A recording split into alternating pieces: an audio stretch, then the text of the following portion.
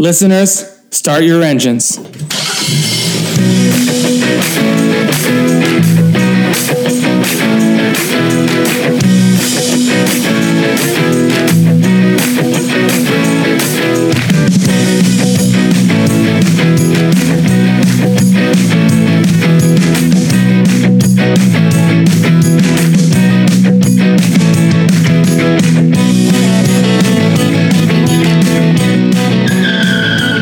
Franchise Detours, episode 24. Rob here. You can find more episodes of this podcast on Apple Podcasts, Spotify, and other podcatchers, as well as crookedtable.com. Give us a listen, rating, review, etc. on your podcatcher of choice. We're also on Good Pods. I should probably throw that out there. Having a lot of fun connecting with people there. On this episode, we're going to be talking about 2017's Happy Death Day and 2019's Happy Death Day to You. Fans of that franchise will know there's been long talk of a third movie, which my guest, Robert Stewart of the Stu World Order podcast, and I will get into. Lots of fun stuff to jump into here with Jessica Roth's performance, all the genre bending, comedy, horror, sci-fi. It's a real mishmash of genre conventions, these films. So let's jump right into our conversation about the Happy Death Day films. Welcome to Franchise Detours, where we believe no movie series travels in a straight line. On this episode, we're actually doing a standalone discussion on Happy Death Day from 2017 and Happy Death Day to You from 2019. And I'm honored to welcome to the show Robert Stewart of the Stu World Order. Welcome. Hey, how are you? I'm doing good. So tell people who aren't familiar, didn't hear us talk about Kingsman of the Secret Service on your show. So check that out. If you like the show and you're not tired of my voice, go check out that episode of Stu's show. Tell people what the Stu World Order is all about. Yeah, so at the Stu World Order, we review random comic book movies, as you know, and anybody who wants to listen to the episode you're on will find out. I have a list of comic book movies based on comic books, so not necessarily all superhero stuff. I think right now it's from like 1 to 115. I have people come on and pick 3 numbers. I tell them what 3 movies they drew, and then they choose the one that they want to watch. So yes, you've been on previously, and we did discuss Kingsman, The Secret Service, which is good. And then I still have not seen the second one, which you've told me is much less good. But I did see The Kingsman, the new one that came out, and that was not nearly as entertaining as the first one. I haven't seen it either. As a follow-up to people who heard our episode of your show, I know I haven't seen The Kingsman either.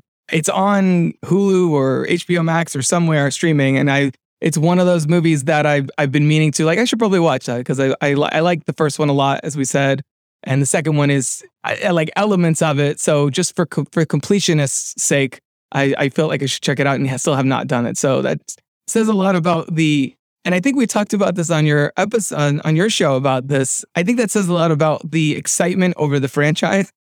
Even people like me who are like, oh man, that first Kingsman movie rocks. With the second, now we're just like, let's see it when I see it eventually. Where's that? Yeah, it's one, just, I guess. Yeah. It's just going now. The Kingsman movie, the newest one that came out, you can tell that it looks at some of the stuff that was in Secret Service and says like, oh, there was some goofy stuff that people hear. We're going to really lean into the goofy side of things. And it's the worst parts of the movie. Oh, no. Boy. All right. So that's out there. If people want to check out The Kingsman, it sounds like mild. Would you recommend that to people? Kind of? I think on Letterboxd, if I recall correctly, I gave it a 2.5 out of 5. It's not bad. It's when it leans into the goofy elements, it really doesn't work. And then it's far too long for what it's supposed to be. Like, I think the movie's like 2 hours and 20 minutes, and it does not need to be. Oh boy. Yeah, it seems to me like if it's a rainy day and you have nothing going on, or you have a giant pile of laundry in your living room, as I do right now, actually, and you're like, let's put that on in the background, look up when something cool is happening. Otherwise, you're just like, I'm not missing that much. Yeah, that's pretty much it. Nice. Ironically, The Kingsman, extraordinarily long. Happy Death Day and Happy Death Day to You, very tightly paced and edited movies. Like, I think that's one thing we could probably agree just before we even get going on those films. Both of them are, I think, maybe 95 minutes-ish, like, with credits.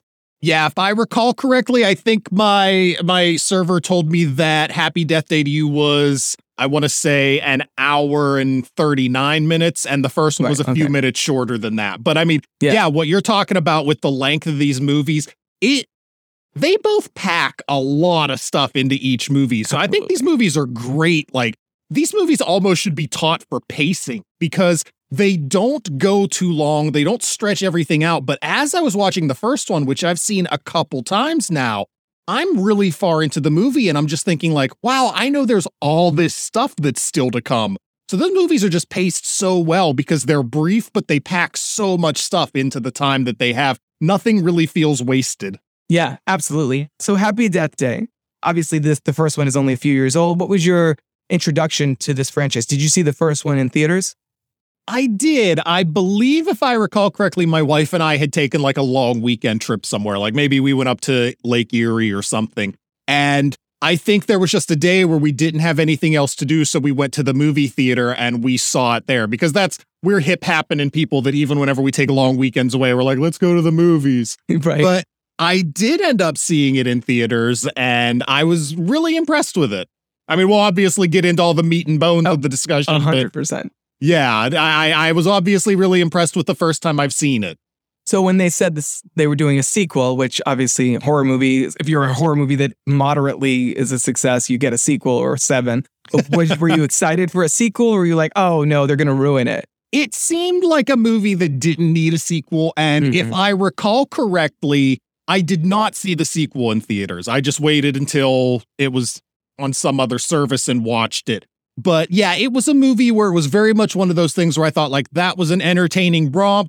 It had a good ending. I don't know what you do with a sequel for this movie. No, I mean, that's totally fair. I mean, it is, let's just get this out of the way. It is the Groundhog Day premise applied to a slasher film. And I don't think the movie hides that. Like, in fact, it deliberately calls it out in the very last scene of the movie. Or yeah, like like very towards the end. I think there's I forget if that's before or after the like last minute gag.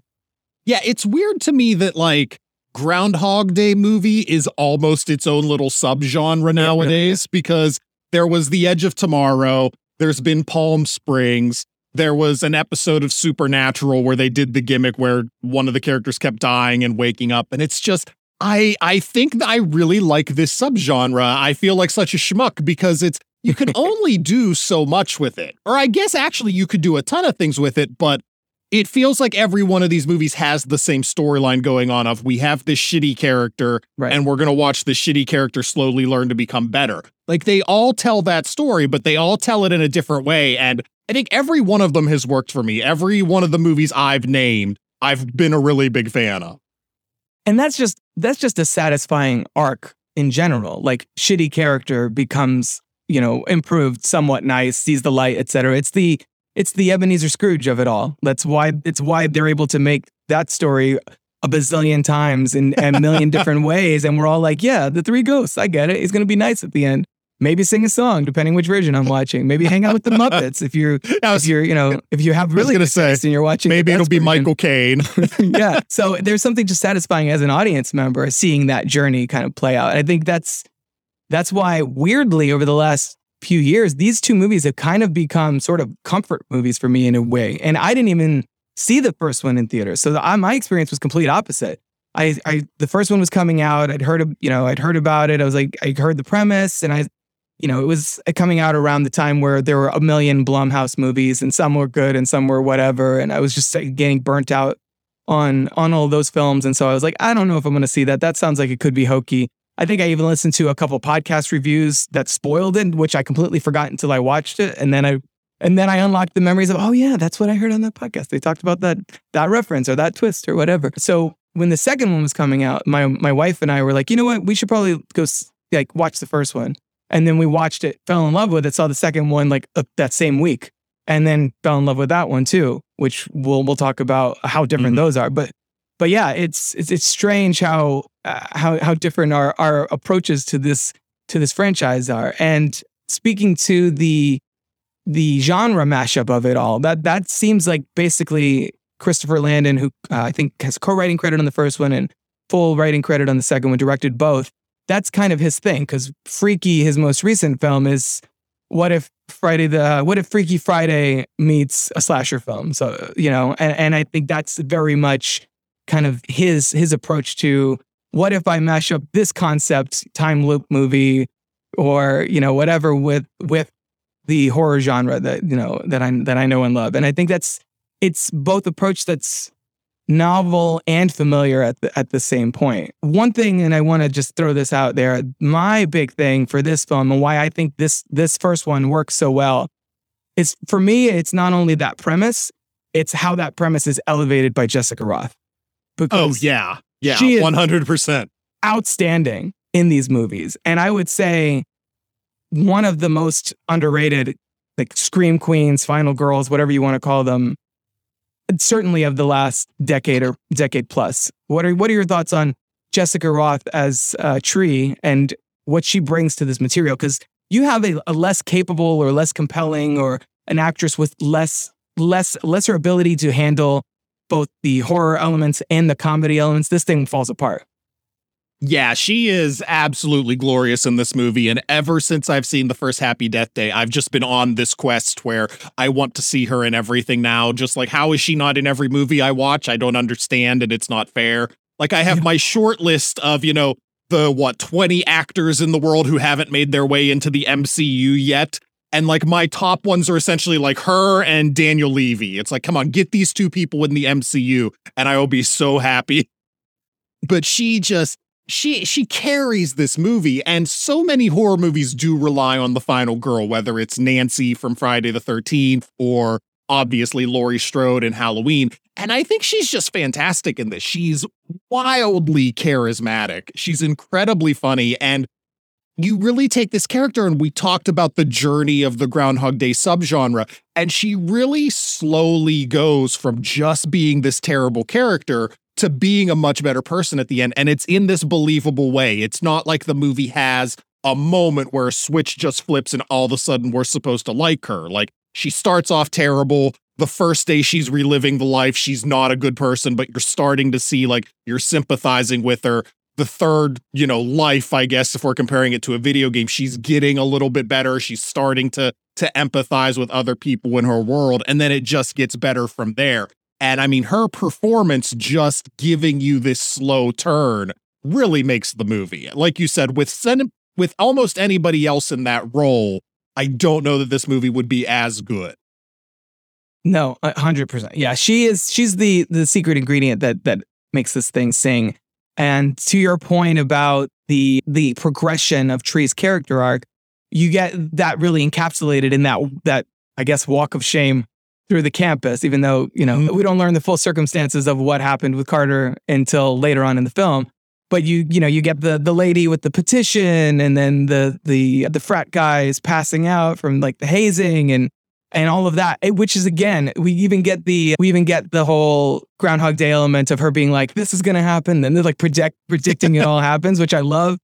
And so you get the full experience of her going through that abject terror. And then what I love so much about her character and these kinds of stories is that it's when she starts to kind of turn that focus outward, because her whole thing is, she's very selfish, she's very inconsiderate and callous with everyone from Tim to, she doesn't really stand up for Becky at the meeting, the house meeting, or any of that stuff. And then when she starts to show compassion to other people, that's when, she starts to kind of find herself and find a way out. And I love that those two goals sort of coincide. Yeah, I like I said, I really just like this movie. And yeah, all of that stuff involved in all of this, her performance. Yeah, I mean, you really see it, and you see it in different moments for different characters, because she comes around on Tim first, and then she comes around on, Carter and everybody else as the movie goes on. And then obviously in the sequel, there's a little bit more development. But I like that her development in this, because she even has a moment where the movie does spell it out, but it works for her character, where she talks like, my mom would not be happy with the person that I've become, because so much of this movie is the dynamic of, a daughter with a missing mother and how much that has, impacted her, because it's probably the death of her mother that made her cold and callous. Mm-hmm. But as she's going through all this, and it's happening on her and her mother's birthday, and she's thinking more about her mother, she realizes like, what have I let this turn me into? Right. Yeah, she has a line that is something along the line. I thought I wrote it down, but I guess not. She says something like, when you have to live the same day over and over, you start to see who you really are, kind of. Yeah, that's this one. Because I watched them pretty close together, and when you live the same day, you start to see who you really are. Yeah, I thought that was obviously the movie's kind of shooting its shot, but I think she sells that scene, and it doesn't feel solely expositional. It feels like that character coming to some sort of an epiphany. And so I love that not only does the sequel, which we'll get to in a little here, not only does it build on the trauma that she underwent with her mom and how this all happening on her birthday has so much meaning for her, but it subverts that meaning and is what if that wasn't what if it wasn't some cosmic reason, which I think is an interesting take on it, and we'll get to why, whether that works for you when we get Happy Death Day to you. But you have the Groundhog Day element, and then you have the slasher element. What do you think about the Bayside baby mask? First of all, what kind of school has a baby as a mascot? Yeah. I think they call out in the second one. Yeah. They're like, what is up with that? This is like something, the second one's much more self-aware, and the first one's already pretty self-aware. So the second one's just straight up like, okay, what's up with the baby mask? That's creepy as hell. What are your thoughts on how the baby mask is both ridiculous and also kind of creepy at the same time? Yeah, I almost want to say the baby mask is supposed to be disarming. Like, it's supposed to remind you, like, hey, we're just here to have fun. Right. Because if you're ranking like the top 500 horror movie masks of all time, I don't know if this one even breaks the top 500 or anything. It's not a good mask, but it's just so silly that it lets you into this atmosphere. But it also creates kind of a thing where, like, you don't think the killer is dangerous because it's a guy wearing a baby mask. Like, that just seems silly. And then you have this killer who really is proficient because he just kills her over and over and over. Mm-hmm. Like, he has a really good success record that, guys like Michael Myers and Jason can't really say. Michael Myers has definitely not killed Laurie Strode like 16 times. Yeah, absolutely. No, I think there's a movie called The Final Girls that if people haven't seen, I would definitely recommend checking that out, where it leans on movie. It is, right? No, yes. People need to watch that. And that sets up a sequel too that we still haven't gotten. It's sort of leaning on your familiarity with the genre, and it's sort of archetypal in a way. And I think that's, like we were saying, that makes it have that ubiquity of a killer's mask, but also in this particular case, it's also the mascot of the school. So there's just, when there's a big game, everybody's wearing the baby mask. So these movies lean on that a lot as well, in the same way that like Scream 2 does at the beginning. Yes, the stab, screening. Yeah, I was just gonna say that whenever you brought that up, in the subsequent Scream movies, like you said, the masks are ubiquitous. Like, everyone has them all over the place, and that's what this movie creates. Is like, the very literal, like, oh, anybody could be the killer because they're at a school where there are thousands of these masks. So everybody on campus has a reason to have one. So just because she finds a mask somewhere, that doesn't mean she has solved her problem. And you get that great moment where she's telling Carter about her situation for the first time, and he's like, well, who has a motive to want to kill you? And she's like, everyone. He's like, oh, this person that I spit on last week, and Danielle, I made out with this guy Nick at the party the night before, and like all these different things, and she's like, hey, she gets sort of defensive. She's like, hey, nobody's perfect. Nobody's perfect. Which she, again, Jessica Roth sells all those moments so perfectly. Yeah, and then you have a murder mystery element to this too. So it's a slasher film plus a murder mystery plus a time loop comedy, plus this sort of a coming of age story in a way for Tree too. Yeah. What do you think of the supporting cast? Because that's the other thing I think that really makes these movies so much fun, is that you have not only Jessica Roth as Tree, but then you have the character of Carter, you have Danielle, you have, Laurie and Ryan, who we get a lot more of in the second one. What do you think of this supporting cast of characters? Because I really love some of the supporting performances as well.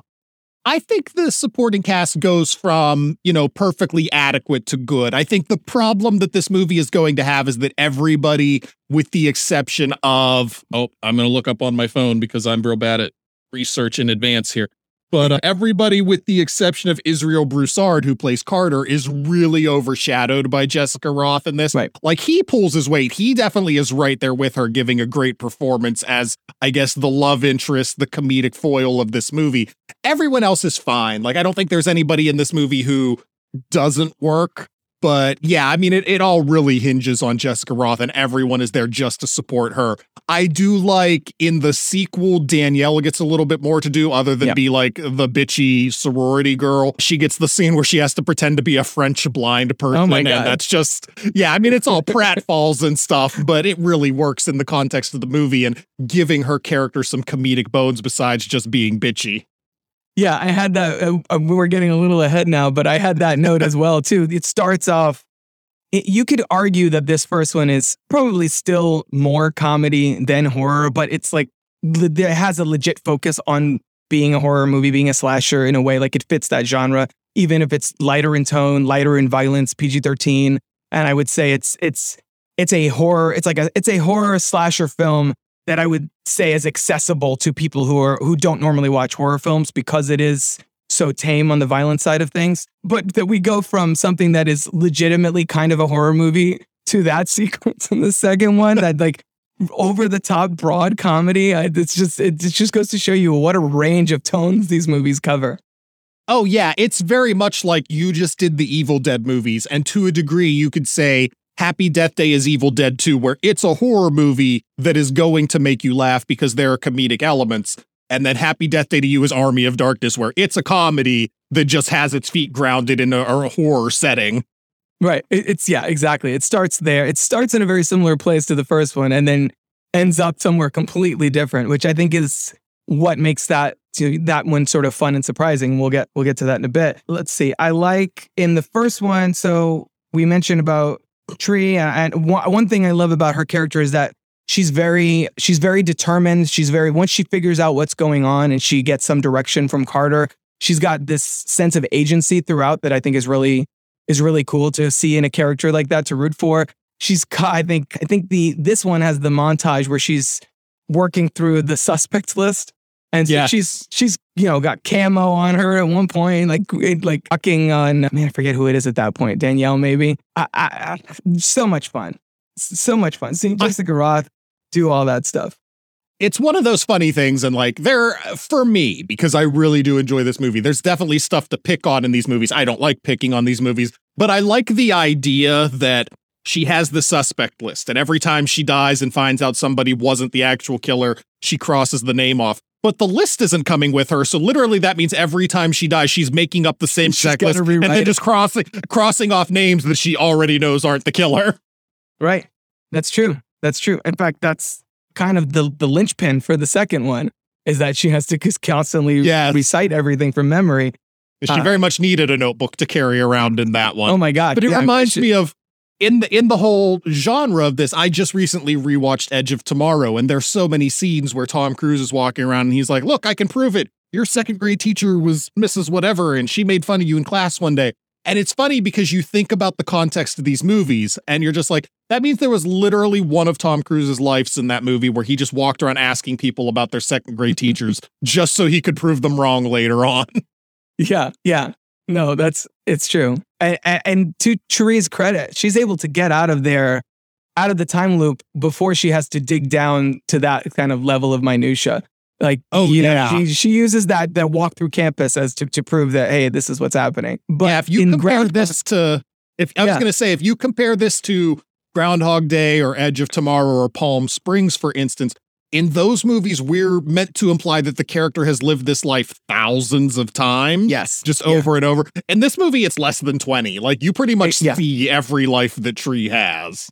Right. And I think you need that in a film where there's supposed to be a threat to the main character, that the reason that these movies work is that they have the addition of every time she gets killed, it takes a physical toll on her.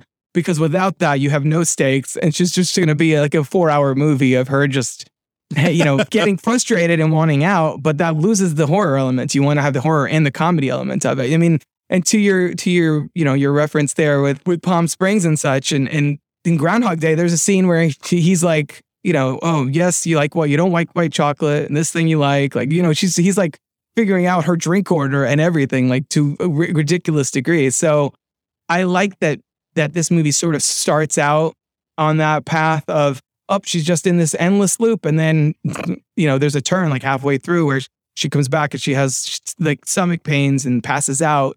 And we get a very similar scene in the second one. With the second one, if there's one big thing I would criticize it for, it's that it does mirror the pacing and the setup of this one pretty closely. I mean, the premise is is tweaked, but you still have the scene where she passes out halfway through and wakes up in the hospital and it's framed the same way. You still have a montage of her dying in different circumstances and much more comedically in the second one.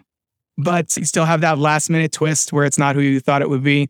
And I think that the fact that they introduced that makes the story actual work and gives it a lot more age and urgency at that point where Tree doesn't have that many chances left and she has to sort of figure her way out before she literally dies for good. And in that montage, we get that super fun transition with the bat where she gets hit across the head with the bat and it knocks her into the bed. It's like it's just Christopher Landon showing off basically at that point. I would say that was one of the things that kind of bothered me about this movie, where it creates the stakes. Yeah, it gives the whole thing where like she's getting weaker, her internal injuries are still there somehow, like she has all the internal scarring from her injuries. And there's this whole like omnipresent thing of like, she can't do this forever, but the movie never really does anything with it. Like it tells us like she's getting weaker, but we never really see it aside from the one scene in each movie where upon waking up, she just passes back out and ends up in the hospital. But then those days end with her dying and she just wakes up the next day and goes about her life. So it's kind of like a tell but not show thing. It's telling us like, oh, she's getting weaker, but we don't really see the ramifications to it. We don't really see like what the end is. It's just her speculating that she only has so much time left. And I mean, I guess the only alternative is you have a cut of this movie where she dies and that's it, and she doesn't save the day. And nobody wants that either. But yeah, it does feel like there are these stakes that we're just supposed to accept, but we don't really have any proof of them. That's true. It's I know I can see what you're saying. Like it does feel sort of manufactured. Like she's fine. Oh, she's not fine. And then she kind of powers through the rest of the movie. And then I guess once she's in the day where it stays, like those wounds go away. Like, do they still linger or what is? Yeah. When she's spoilers for the second one, when she's stuck back in the time loop, is that also going to be? Is that going to be something that she continues from the injuries from the previous movie, or is she starting fresh? Like, but that's the thing. These movies are so sort of not frivolous with the rules, but kind of where it's like you kind of cut it some leeway at a certain point. Like, yeah. We talked about the Child's Play movies, like I said on this show, and those movies, just every movie, it's a different setup for how he gets into a soul of into a different body, or when he needs to do so, when he becomes human, how he does it. Does he need an amulet? Is it a voodoo chant? How long is the voodoo chant? Because it started really long in the first couple movies, and then it's just like, give me the power, I beg of you, and that's it. Yeah. It took him forever whenever they needed the hero to be able to get away. It took him forever. Exactly. And this movie it's anchored by Jessica Rothe's performance. It's anchored by Tree's emotional journey. It's anchored by obviously the trauma from her mom, which plays into in the second one a lot more, as we said.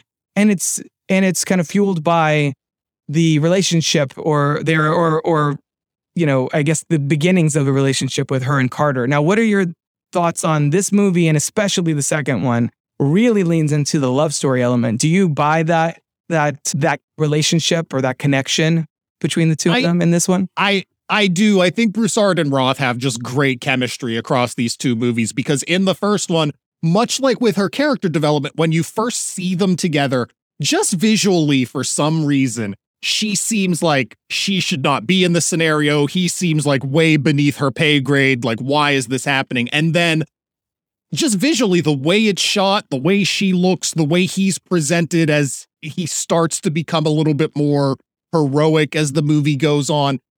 By the end of the movie, they do seem on equal footing, and with everything they've gone through, you buy their relationship. And even to a degree where everything she's gone through, he has not, but he just seems like the character who would accept what she's telling. He seems like a nice guy because of what you find out he's done for her. Because, yeah, when you first see the movie, you think like, oh, he took this drunk sorority girl home and you know, did something untoward with her. And you end up finding out that's not the case. He was just making sure she was safe and protected. So you end up buying, as you find that out about his character, that he's somebody who the next day when this crazy girl wakes up and is like, I'm living the same day over and over again, that he's like, all right, well, let's figure this out for you.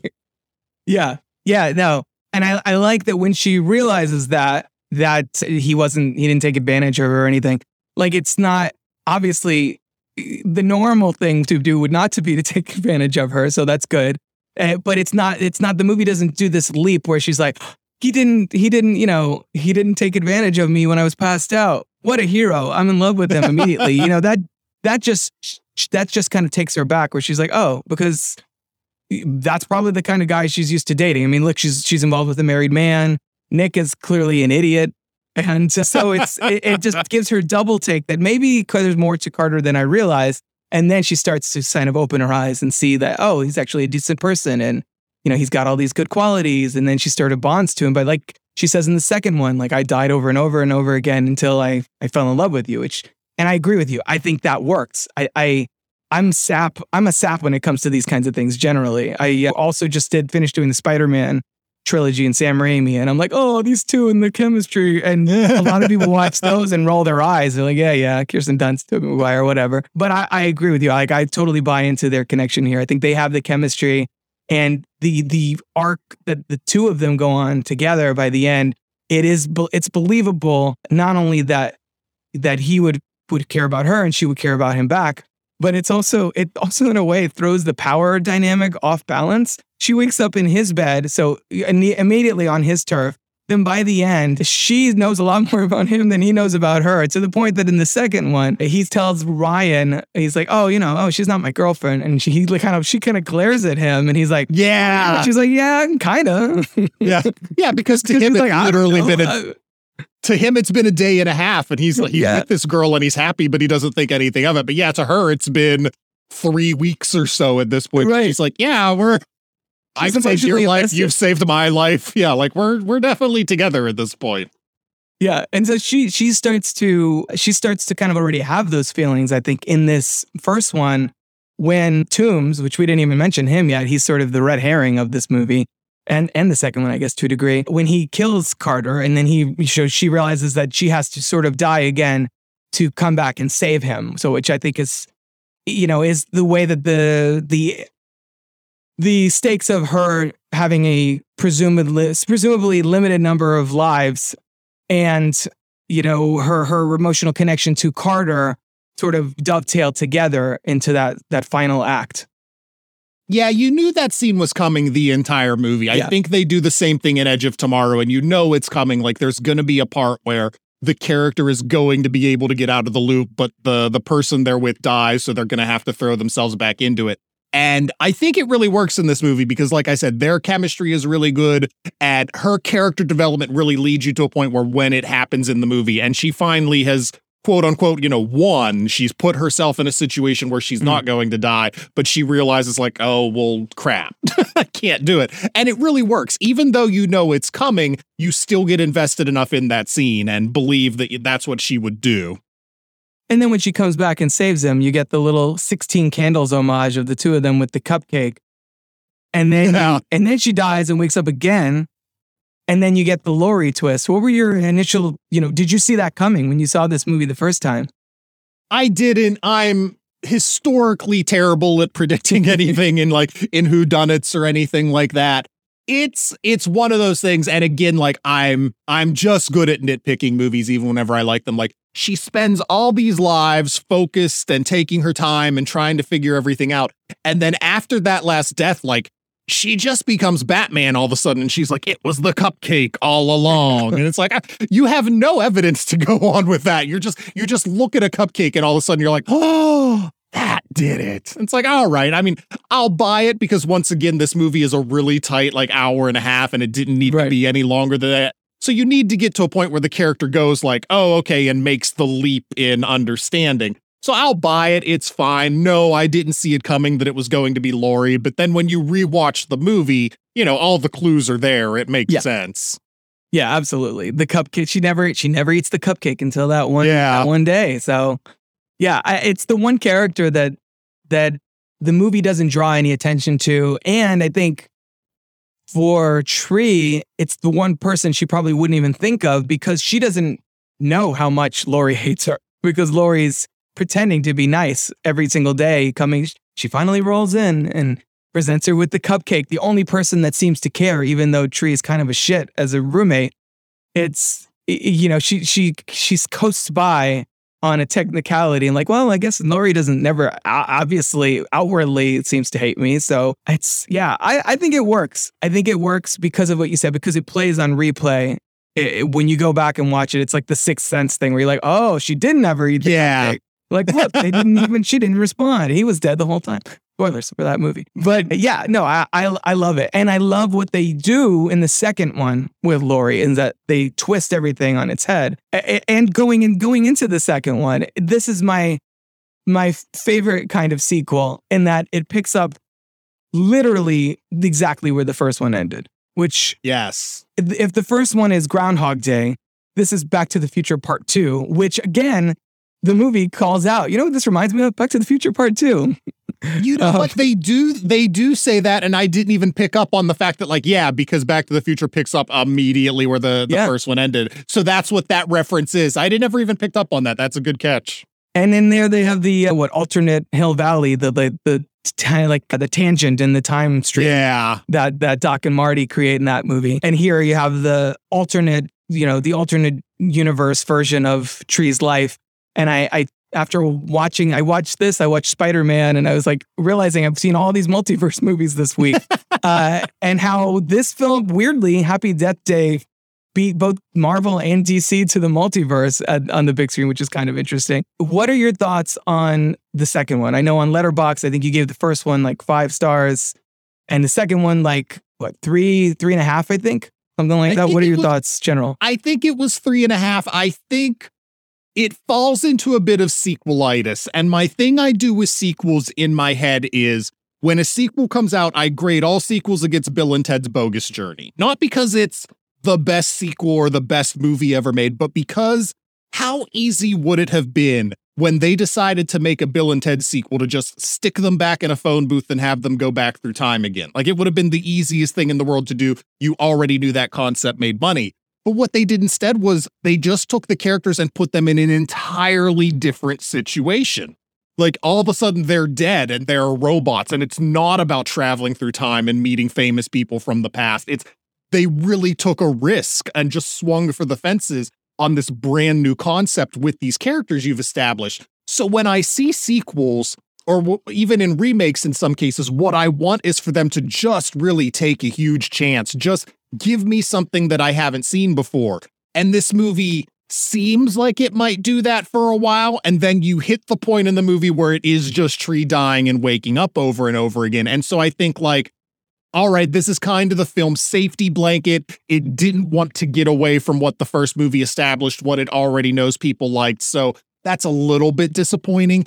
The way the movie was set up, what I would like to have seen is one where she wakes up in a different reality every time, because she kind of shifts and goes into this alternate reality, and then it just becomes the first movie, but in that reality. I would like to have seen one where the sissy thing that Ryan built, every time she dies, she wakes up in a new reality, and let the filmmakers play around with everything different that you could have done. And I don't know if I'm thinking that because I just watched Everything Everywhere All at Once and really like that, but I just had that idea in my head where it's like, oh, that would have been a really neat direction to take this movie, other than it just feels kind of safe the way they went. And it's still enjoyable. The formula is still fun. Jessica Roth is still tremendous in the role. And I'll be completely honest, the second movie really turns for me the moment where she goes to meet her dad and then her mom comes in.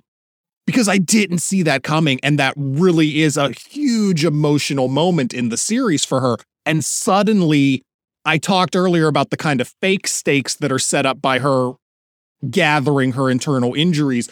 All of a sudden, the second movie gives her real stakes. Like, she's in this universe where she has her mother, and we know how much her mother drove her entire life in the first movie. So you legitimately have this reason where it's like, okay, she might actually stay in this reality. You really buy that that's where this could end up going. But, aside from the introduction of the mother, everything else is, what we've seen before. Yeah, that's fair. It does sort of do, to mention another Keanu Reeves franchise, it does sort of do like Matrix Resurrections, where it's like, guess what? Everything you knew was a lie. And then halfway through, it's like, but just kidding. Here we go back with where we were, you were kind of thinking worried this might be. And that's a movie I even like, but it's very divisive for that reason. And I feel like Happy Death Day to You is probably less well regarded because of what you're saying, because it does sort of twist things enough for people who wanted the same thing to be disappointed, but then not change things enough for people who wanted something different. It kind of tries to have its birthday cupcake and eat it too. And it plays it very safe. And I mean, I can't really blame filmmakers for that, but I'm always a little bit disappointed. Like, I know kind of a controversial opinion.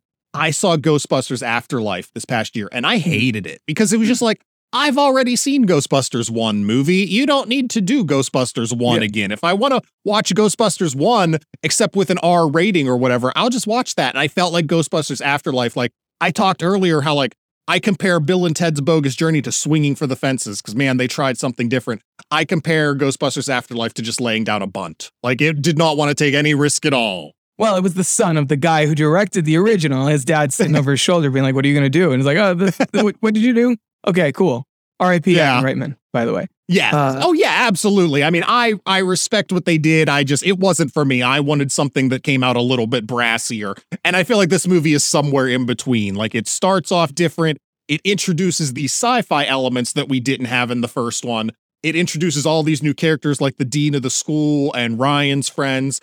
But a lot of the movie is just like, okay, well, here's the safety of Tree dies and wakes up.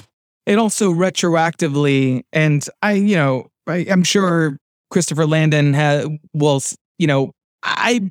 he plan it or not? I tend to lean towards not, but if he didn't plan it, it's a smart reverse engineering of the blackouts in the first movie, the tuition dollars at work, as the, this sort of symptom of the experiment that was happening across campus.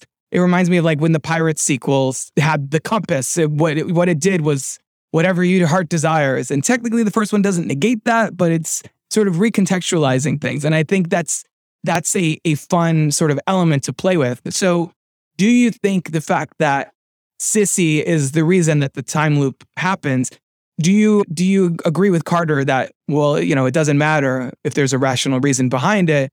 Your emotional journey is your emotional journey. Or do you think that somehow undermines the fact that there's an explanation behind it, undermines Tree's development? This is very much a your mileage may vary kind of thing. Like, I could accept anybody giving any stance on this. I kind of like the whole Groundhog Day thing where it's like, why is it happening? Who knows? It's just happening. Just accept it.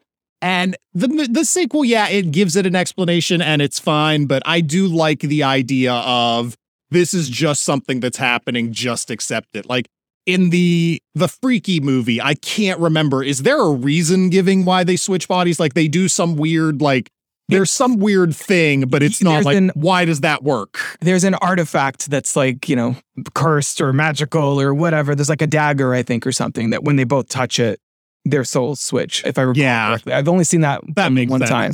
If I recall correctly, the first movie was written by Scott Lobdell and the second one is not. Like, he's just credited as based on characters created by Scott Lobdell. So I would imagine the whole idea of Sissy just came in later on whenever they backed the money truck up and said, hey, this movie made money. Give us another one.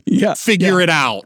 And if that's the case, it's a pretty solid way of figuring it out. I mean, it was present throughout the first one. In the first one, it really just serves the purpose of timing wise, because she uses that to her advantage late in the first movie. So it's pretty much present just for that. But the fact that it plays a more grander narrative role in the second one, I think is a smart way of sort of fitting that in there. I also wanted to shout out that I like how the film opens with Ryan and then sort of overlaps. Like when I saw the second one, as I said, I just had seen the first one for the first time, like, earlier that week, and I didn't watch any of the trailers or anything. So I had no idea what the hell this was going to happen in this movie until I saw it happening. And so when it gets to that point, I think like 25 minutes in, basically the beginning of Act 2, where she's back in the same day and she's like, no fucking way. And then just does the same walk through campus. And I love that it seemingly brought all those actors back in to do those exact little bits. And the fact that she's just walking through there like, same day, freaking out. It's hilarious. Do you like the fact that this is less horror, more sci-fi comedy? Or are you sort of missing the legitimate and I don't really think the first one's scary either, but at least it tries to have horror setups and sequences. Do you miss that in this one, or are you just like, yeah, whatever, who cares? I don't miss it. Yeah, I think it's fine. I think, again, that's what I'm talking about to a degree where I think this is kind of in between Ghostbusters Afterlife and Bill and Ted. Like, it did go with pretty much a different genre. Instead of being a horror with some comedy, it became a comedy sci-fi with some horror. It really just said like, all right, well, we're going to at least toy around with the genre, and I appreciate that. I don't necessarily have a problem with it being less of a horror movie because, like you said, the first one's not The Ring. You didn't go to bed at night watching Happy Death Day and be scared. Right. But I didn't really have a problem. I actually had a question for you, though, when you started talking about the second one. Do you think the second one would have been better or worse if instead of going entirely the direction that it went, the second one ended up being Ryan waking up every day on Tuesday the 19th and having to go and, convince Tree like, hey, this is the thing that happened to you yesterday. Now it's happening to me. Do you think that would have been a better movie? Or do you think you lose the stuff that goes on with Tree's mom and then it just loses its heart? I think this movie's better than that would have been. I like Ryan as a character. I think, obviously he's very flat in the first one. He just has that one line that he says when he emerges, which I will not repeat here. But yeah, I was, I think, sort of worried that that's what that was going to be for a while. Not because I'm not interested in that character, but because it would have felt samey in that direct to video horror way, where it's just same premise, different character, side character. We couldn't get, I've never even seen any of these movies, so I don't know why this is the one that popped into my head, but like, oh, Van Wilder, we couldn't get Ryan Reynolds, so now it's The Rise of Taj or whatever, Yeah. And I think that would have felt really copy and paste to me. And all the elements of the first one that we said worked were the love story with Carter, the emotional stakes with the mom, Jessica Ross' performance. So to have her be in sort of a supporting role, I think it would have diluted what worked about the first one. Even though on the other hand, I'm like, well, that would have been unexpected. That I think the movie again does that a little here and then shifts back over to Tree, which ultimately I think is for the best, because I love that character and I love seeing her becoming sort of an expert on quantum mechanics by the end of this, where, jumping briefly at the end of the movie, when the government is like, hey, we went to experiment and figure out this machine. Tree's like, oh, I think I can help with the formulas and stuff. And they're like, really? And she's like, I'm an expert in this now. I know more about this machine than you guys do. I think that's really cool that in these two movies, it starts out with this sorority girl who's very selfish and very kind of like nonchalant and disinterested in everyone around her. And she's involved with a married man. She's ignoring her father and all this. And then we get to the end and she's like, oh, I got a boyfriend. I got this crew now. I'm like tight with the nerds and Danielle. And I'm an expert in quantum mechanics, and I'm a science nerd now, basically. I think what a journey that character goes on in those two movies. And it's all because of this time loop. And she's more at peace with herself. Her relationship with her dad is better. She's said goodbye to her mother. She has the chance to say goodbye, as Carter says in this film. So my whole thing is you need to focus on Tree, because she is the anchor in these movies. Yeah, that makes sense. I agree with everything you said there. It would have been interesting to follow Ryan around, but I think with the sequel, as I kind of alluded to when I made the question, was if you take Tree's mother out of this sequel, you lose the best part of this movie. Yes. So I don't think just changing the focus would have improved on what this movie already did. Yeah, 100%. And there are elements in the comedy and of the comedy in this that I think is a little too much, like when the machine kind of explodes, or you get the slow motion sequence early on and then again later on, and Samar is like holding them off with the fire hydrant, and Dre is like holding onto the other ankles, and all the churro jokes. Like I could have done without some of that. Like I feel like it goes a little too far in that. I don't know, maybe that part of that is because it's putting focus on characters that are not Tree or Danielle or Carter, like the ones that we saw from the first one. Maybe that's part of it. Because the other goofier elements in this is the death montage is her committing suicide in increasingly outlandish ways. Yeah, it's not the baby mask guy killing her. It's her just realizing like, all right, this didn't work. I got to start over. And you get this upbeat pop song, and while she's doing it, you get by far the grisliest moment in these movies, which is her jumping into like the wood chipper. Oh, whatever. Yeah. Like, God, like it's the only shocking moment of violence in these films, I'd say. Yeah, grisly wise, that's definitely probably the grisliest death. I thought at first you were going to mention when she just goes to the store and downs the bleach, because that's the one where when she wakes up the next day, she has the visceral reaction to what she went through. Yeah, and I love all of that too. Like she electrocutes herself, and she wakes up with her hair all like standing on end, and like I love the way that the death kind of carries into her waking up in the room the next day. Is there a favorite? It's a weird question. Is there a favorite death in that sequence that you think is particularly funny or clever? I mean, obviously the most memorable one is probably the skydiving one where she goes up and she just falls to her death right in front of Carter and Danielle, obviously flipping them off for their little alternate reality relationship. And you brought it up. I really like the montages, because what the montage in the first movie is set to Confident by Demi Lovato. The second movie, the montage is set to Hard Times by Paramore. Really good songs that really work super well for those scenes, and they're really fun montages in both of them. Yeah, that's true. We didn't even mention her streaking her way through campus in the first film. Yeah. And just like, I don't care anymore. It's the Bill Murray, like, I'm not going to live by their rules anymore. It's that moment. Yeah. It's funny to think about too, because there's the reality where she just walks out naked across campus instead of putting her clothes on. And in your head, you always have the thought of like, what if this is the one where it stops? Yeah, that's true. That's true. She's taking a gamble there, but she's embracing her body. I don't know. She's confident. Yeah, no, I agree. It's the skydiving one for sure. It's the wave she does when she like jumps off. Yeah, when she's in the plane and she just waves at the guy. Yeah. He's like, what the fuck? No, I love that. I love that. We mentioned obviously Danielle has a much bigger role here. I think knew this and then forgot it, and then realized again that Rachel Matthews, who plays Danielle, is actually the niece of Christopher Landon, who directed these films and wrote co-wrote the first one, I think wrote the second one. And I just think she does so much more with that character in this film, because in the first one, she is basically, the mean girl kind of stereotype. And that's kind of all she gets to play. There's a mild triangle of sorts in the first one with Nick, which we forgot to mention that Nick's death in in that scene with the music. He's got a mini rave going on in his bedroom or whatever, which is really fun. What do you think about Danielle, her growth here? And is this a character that we are supposed to care about? Like, what are your thoughts going into whatever? Because clearly the third one seems like it's going to be very Danielle focused, or at least continuing in her role. That makes sense. Yeah, in the first movie, she's just an archetype. She's just there to be kind of an antagonist to Tree, and that's her entire role.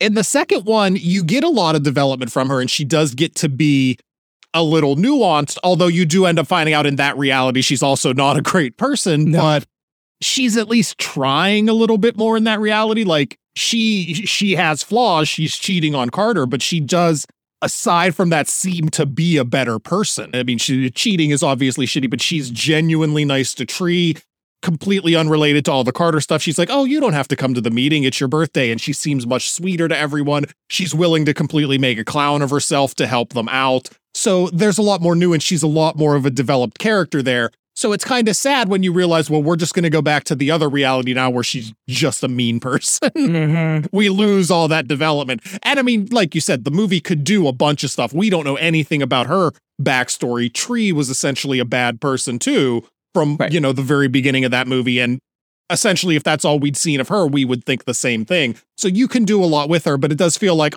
she had all that development and then we just left that one behind.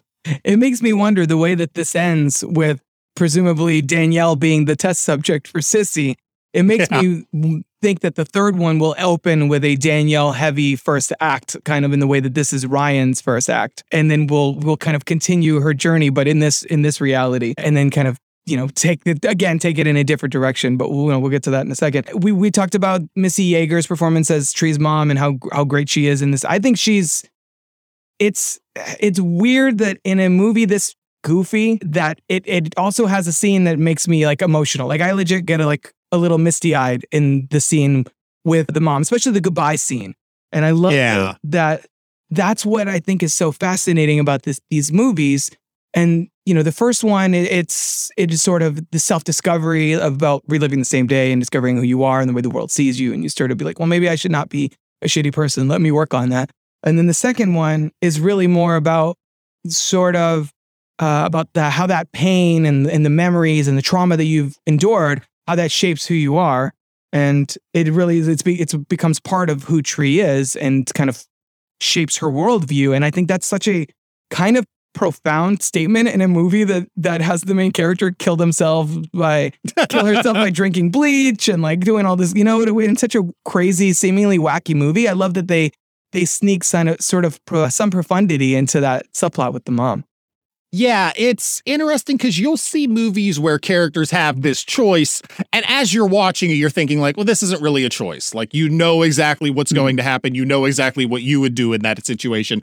This presents something much more interesting where if you were in that character's position, you're literally forced to choose between this guy that you're developing a relationship with. You don't know where it's going to go. You don't know that it's going to have a happy ending. But what you do know is that this guy has saved your life. He has put his life on the line for you. You have put your life on the line for him. But opposing that, you have literally your mother, who was this huge guiding force in your life. And I mean, it's a legitimately tough choice. It's something that you could sit around with people at the end and talk about, like, well, which would you choose in that situation? Because both choices are pretty difficult. So I can totally see it's a choice that actually matters in movies. It's not one that's just there to pad the movie, but you already know what's going to happen.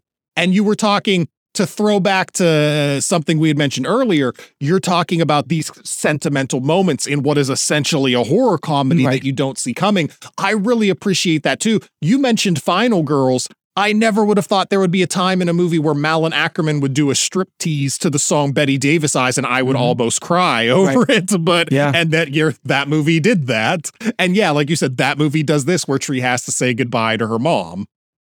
Yeah, and if it didn't have the foundation of the relationship with her and Carter that we already are bought into from the previous film, it would be a pretty easy choice. If she was presented with that choice in the first movie, I think we'd be like, well, you don't even know this guy. Go save your mom. Yes. Absolutely. And the fact that he is not only the reason that she chooses to stay in this reality, but that he's also gives her the advice, like kind of frames the choice through, the fact that it's not her life, that she sees her mom is talking to her about, oh, you remember that place we went last year and we got those big cinnamon buns, and she sees video and she's like, this wasn't me. Like she doesn't belong there. And in a way, as nice as it is to have her mom back, it's also, fate has kind of dealt her that hand, and it's up to her to take that lesson and take that experience and be the best she can be from that. And I think maybe that's why these movies have sort of became comfort movies for me in the early part of the pandemic. And then, just because they have that sort of optimism and they have like that's such a humanistic quality to them. We're like, hey, you can be better every day is a chance to be someone better, I think, is they say at some point in one of these movies. They're a blur at this point because they're because of the watching them back to back. Yeah, I did the same thing. And it's I don't remember what happens in which one to a certain degree. Yeah. Yeah. So I love that is the choice that she's given, to the point where you're so focused in the second one on which reality is she going to stay in? Is she going to stay where her mom's alive? Or is she going to go back to the other one where Carter is, where she's in a relationship with Carter, which technically you could also be like, or she stays in the one where her mom is, and then she tries to win Carter away from Danielle, which probably wouldn't be that hard. But I was actually just going to say that. I was like, clearly the way the second movie goes, she theoretically could have stayed in that reality and still had Carter because she knew Danielle was cheating on Carter. Carter clearly seemed to be invested in her, at least as a person, by the end of the second movie. But yeah, you have that thing where it's what he told her, like, look, the life experiences that have happened to the tree in this world aren't your life experiences. So what has shaped that person is not who you are. So you can't really be here. But it really does seem like it's a really tough choice, because theoretically, it does seem like in that reality, she could have had it all. Yeah, absolutely. Absolutely. And I like that is so strong. Her emotional kind of dilemma is so strong that you forget at a certain point, oh yeah, there's still a killer on the loose. That's right. Yeah. That when she goes after, she realizes, oh, Toombs is also here. That's right. Crap. That's also a thing. And then you get a twist again, which is that a satisfying twist at all? Do we care anymore at that point? I feel like Christopher Landon might not even care as much, because his chips are so far on the other story that if I'm not mistaken, the alternate ending for the first one is, I believe, Gregory being the killer. So it's like he just used the alternate ending from the first movie as the twist here, because it's so less integral to the story who the killer is in this one. Yeah, this one, the babyface killer, whatever. I don't know if it has a name like Ghostface or Babyface. I don't know if it has a name, but the killer is much more of a background thought in this one, because heck, her montage death scene is her killing herself just so she can figure out the formula. It's not the killer getting her over and over again. So yeah, you get to the end and you're like, oh yeah. But we already know Laurie's a better person, so we know it's not her. So I do feel like that's another thing in the second movie where you know it's not Laurie. You figure it's not Danielle because she's a much better person. You have really run out of suspects in the second movie, to the point where when you start thinking about it, it has to be Gregory. He's the only person left. Like, unless this is a reality where we're just suddenly going to have Tim be a dick, it doesn't seem likely. Yeah. No, and when I saw this the first time, I was completely, I was surprised only because I hadn't even thought about the babyface killer at that point. Like, so I guess it's satisfying-ish. She gets she gets a very 80s action movie sort of one-liner with "you're screwed" with the screwdriver, which I appreciate that. So that's kind of fun. But yeah, it's ultimately that's not what this franchise seems like it's interested in anymore at that point. And is there anything about either of these first two movies you wanted to make sure we shouted out before? Because I want to do a kind of wrap up, but also briefly talk about what do we even want from a third one. I think we talked about the mom in the second movie is the biggest point there. What the second movie could have been if they had taken it in a different direction. We talked about that. We talked about how, Jessica Rothe is just a shining supernova, especially in the first movie. So everything I had as talking points, we've definitely covered. Excellent. Awesome. Normally, this is kind of where I would ask, what does this franchise contribute to cinema, the genre? What is its legacy? But honestly, I feel like a lot of it kind of hinges on whether it continues or not. I feel like that's the first one is sort of this genre mashup, horror comedy, Groundhog Day meets, Friday the 13th or whatever. And then the second one just takes that a step further. But is that, you mentioned Bill and Ted earlier in Bill and Ted's Bogus Journey. Bill and Ted Face the Music, for my money, kind of splits the difference. And so you get the time travel thing, collecting historical figures, this time musical icons. But then you also get robots, and you also get, hell, and you get, William Sadler back as Death. So it again tries to basically remix elements of the first two. Would the third film somehow be a time loop, the horror? Like, where do they go from here, basically?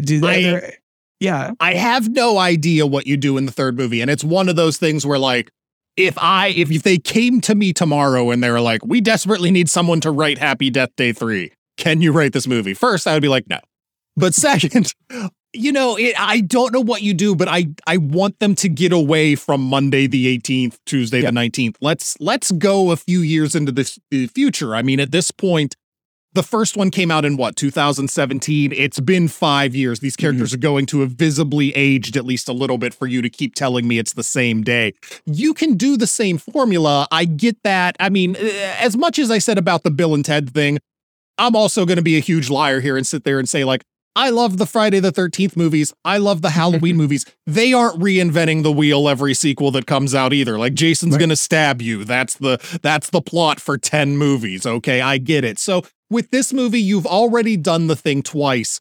I'll be fine if they do a thing where, like, Tree keeps waking up on a different day and something bad is going on. But just at least get it away from this day. Like, even if you do it like her birthday 3 years from now, and we see everything that's changed in her life over the last 3 years, and maybe she needs to relearn a lesson or something, that's fine. Like, just get it away from this day. Like, we've really played out everything you can do on this college campus on Monday the 18th. Yeah, I agree. And as far as there's not much information out about this, obviously there's been, since this one came out, it did okay at the box office. It didn't make nearly as much as the first one. And there's been a whole lot of uncertainty about whether or not Blumhouse was even going to do a third one. Most recently, at least as of this recording, it sounds like Christopher Landon said that there's a script, everyone's on board. We're just ready to kind of get an official green light and then start shooting this thing. So it sounds like it's going to happen. I wouldn't be surprised if it happens, especially now in this climate, for a streaming service that's of some form, for a Peacock or whatever, which, as an advocate for theaters, that's a little bit of a bummer. But at this point, I just like to, there's nothing I hate more than an unfinished trilogy. And this left storytelling, it left threads untied. And it will be titled Happy Death Day to Us, is what apparently I've heard, yeah.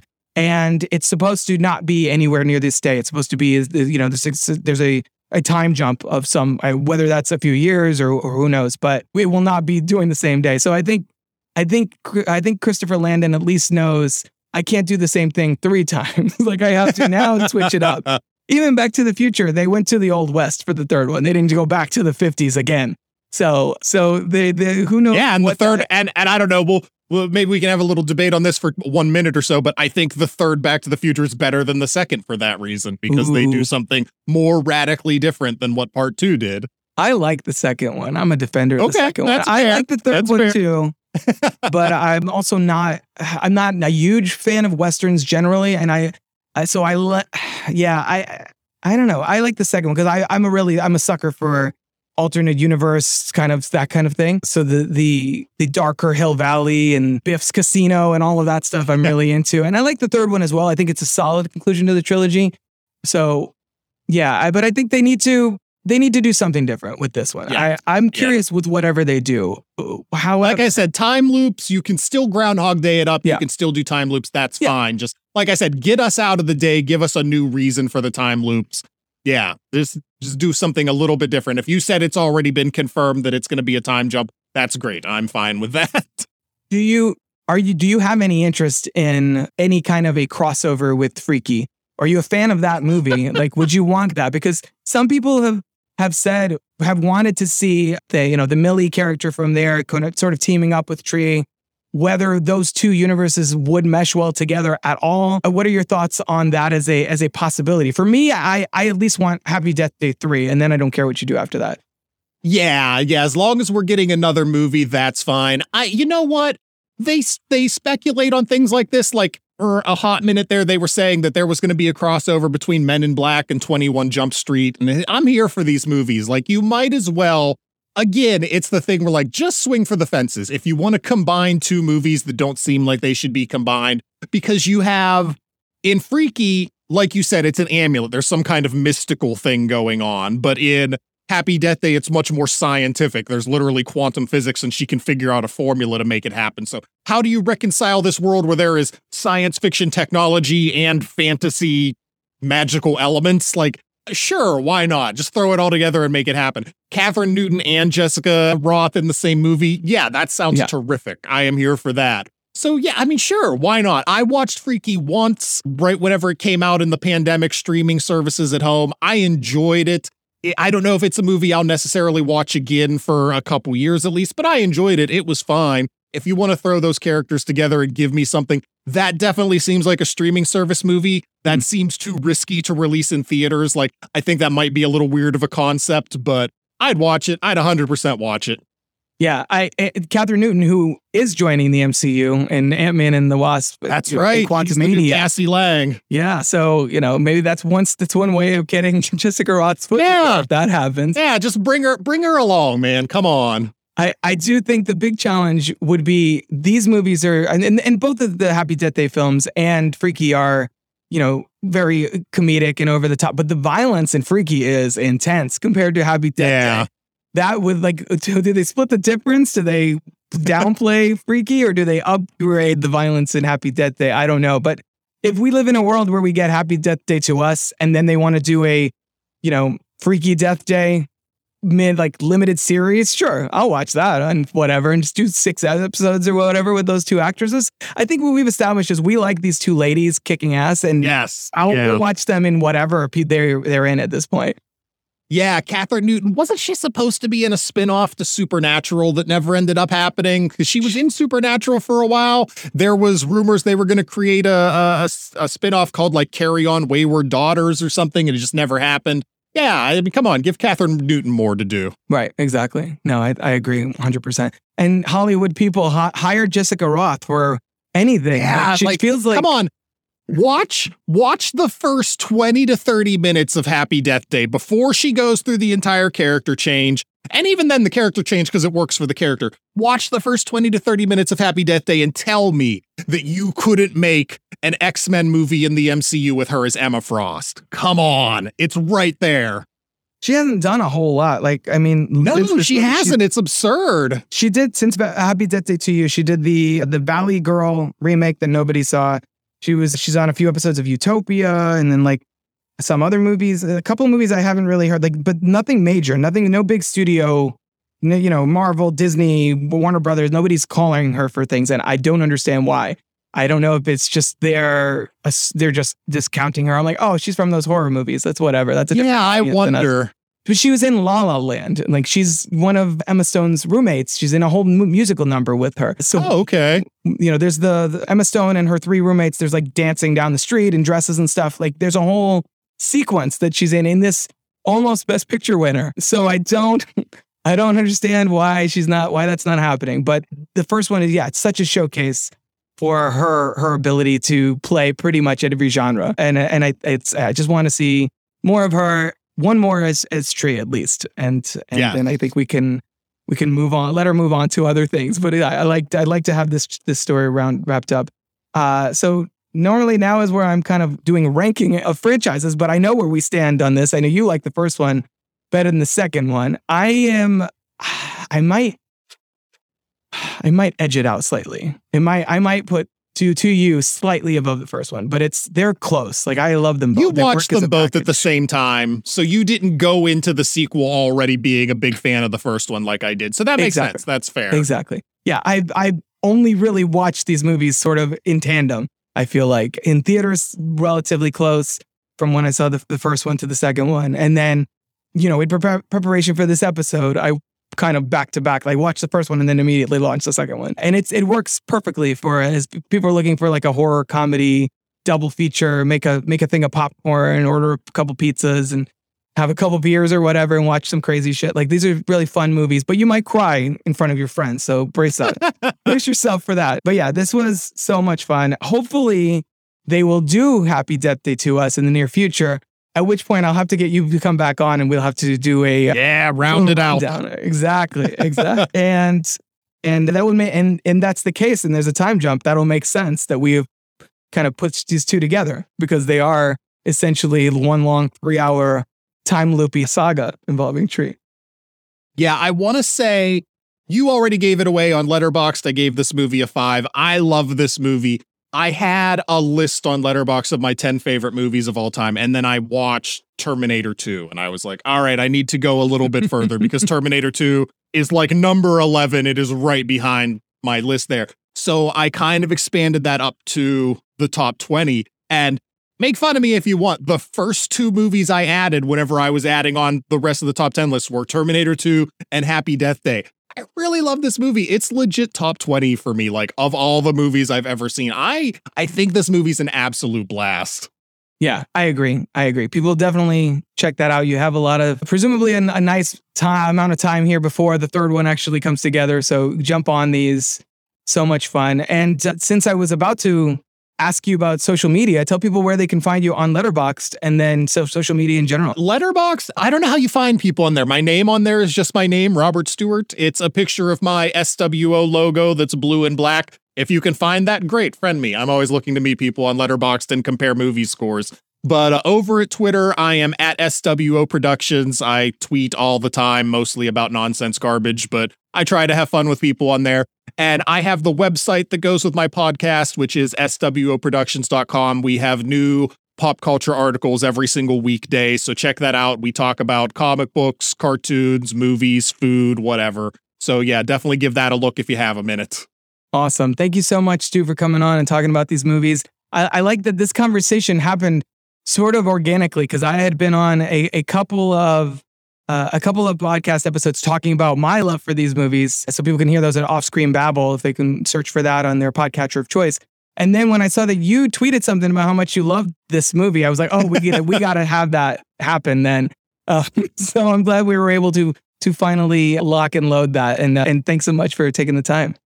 Yeah, absolutely. Thank you for having me. Big thanks to Robert Stewart from the Stu World Order podcast for coming on to talk about 2017's Happy Death Day and 2019's Happy Death Day to you. Now, I want to know, what are your thoughts on this franchise? Are you excited for a third one?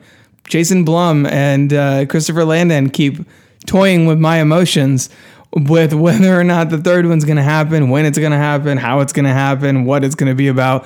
I'm very curious to hear what you loyal Happy Death Day fans want out of a third movie. Let me know. You can find me on Twitter at Crooked Table and the same handle on Instagram, or via email at robert@crookedtable.com. Also, catch up with the show on Good Pods. Having a lot of fun there, like I said earlier. And next episode, we are starting our brand new mega series. That's right. We're going Muppets, y'all. It's going to be a wild ride. Strap in. But until then, this is to be the end of another Crooked Table production. See you down the road, everyone. Till it's time to light the lights, that is.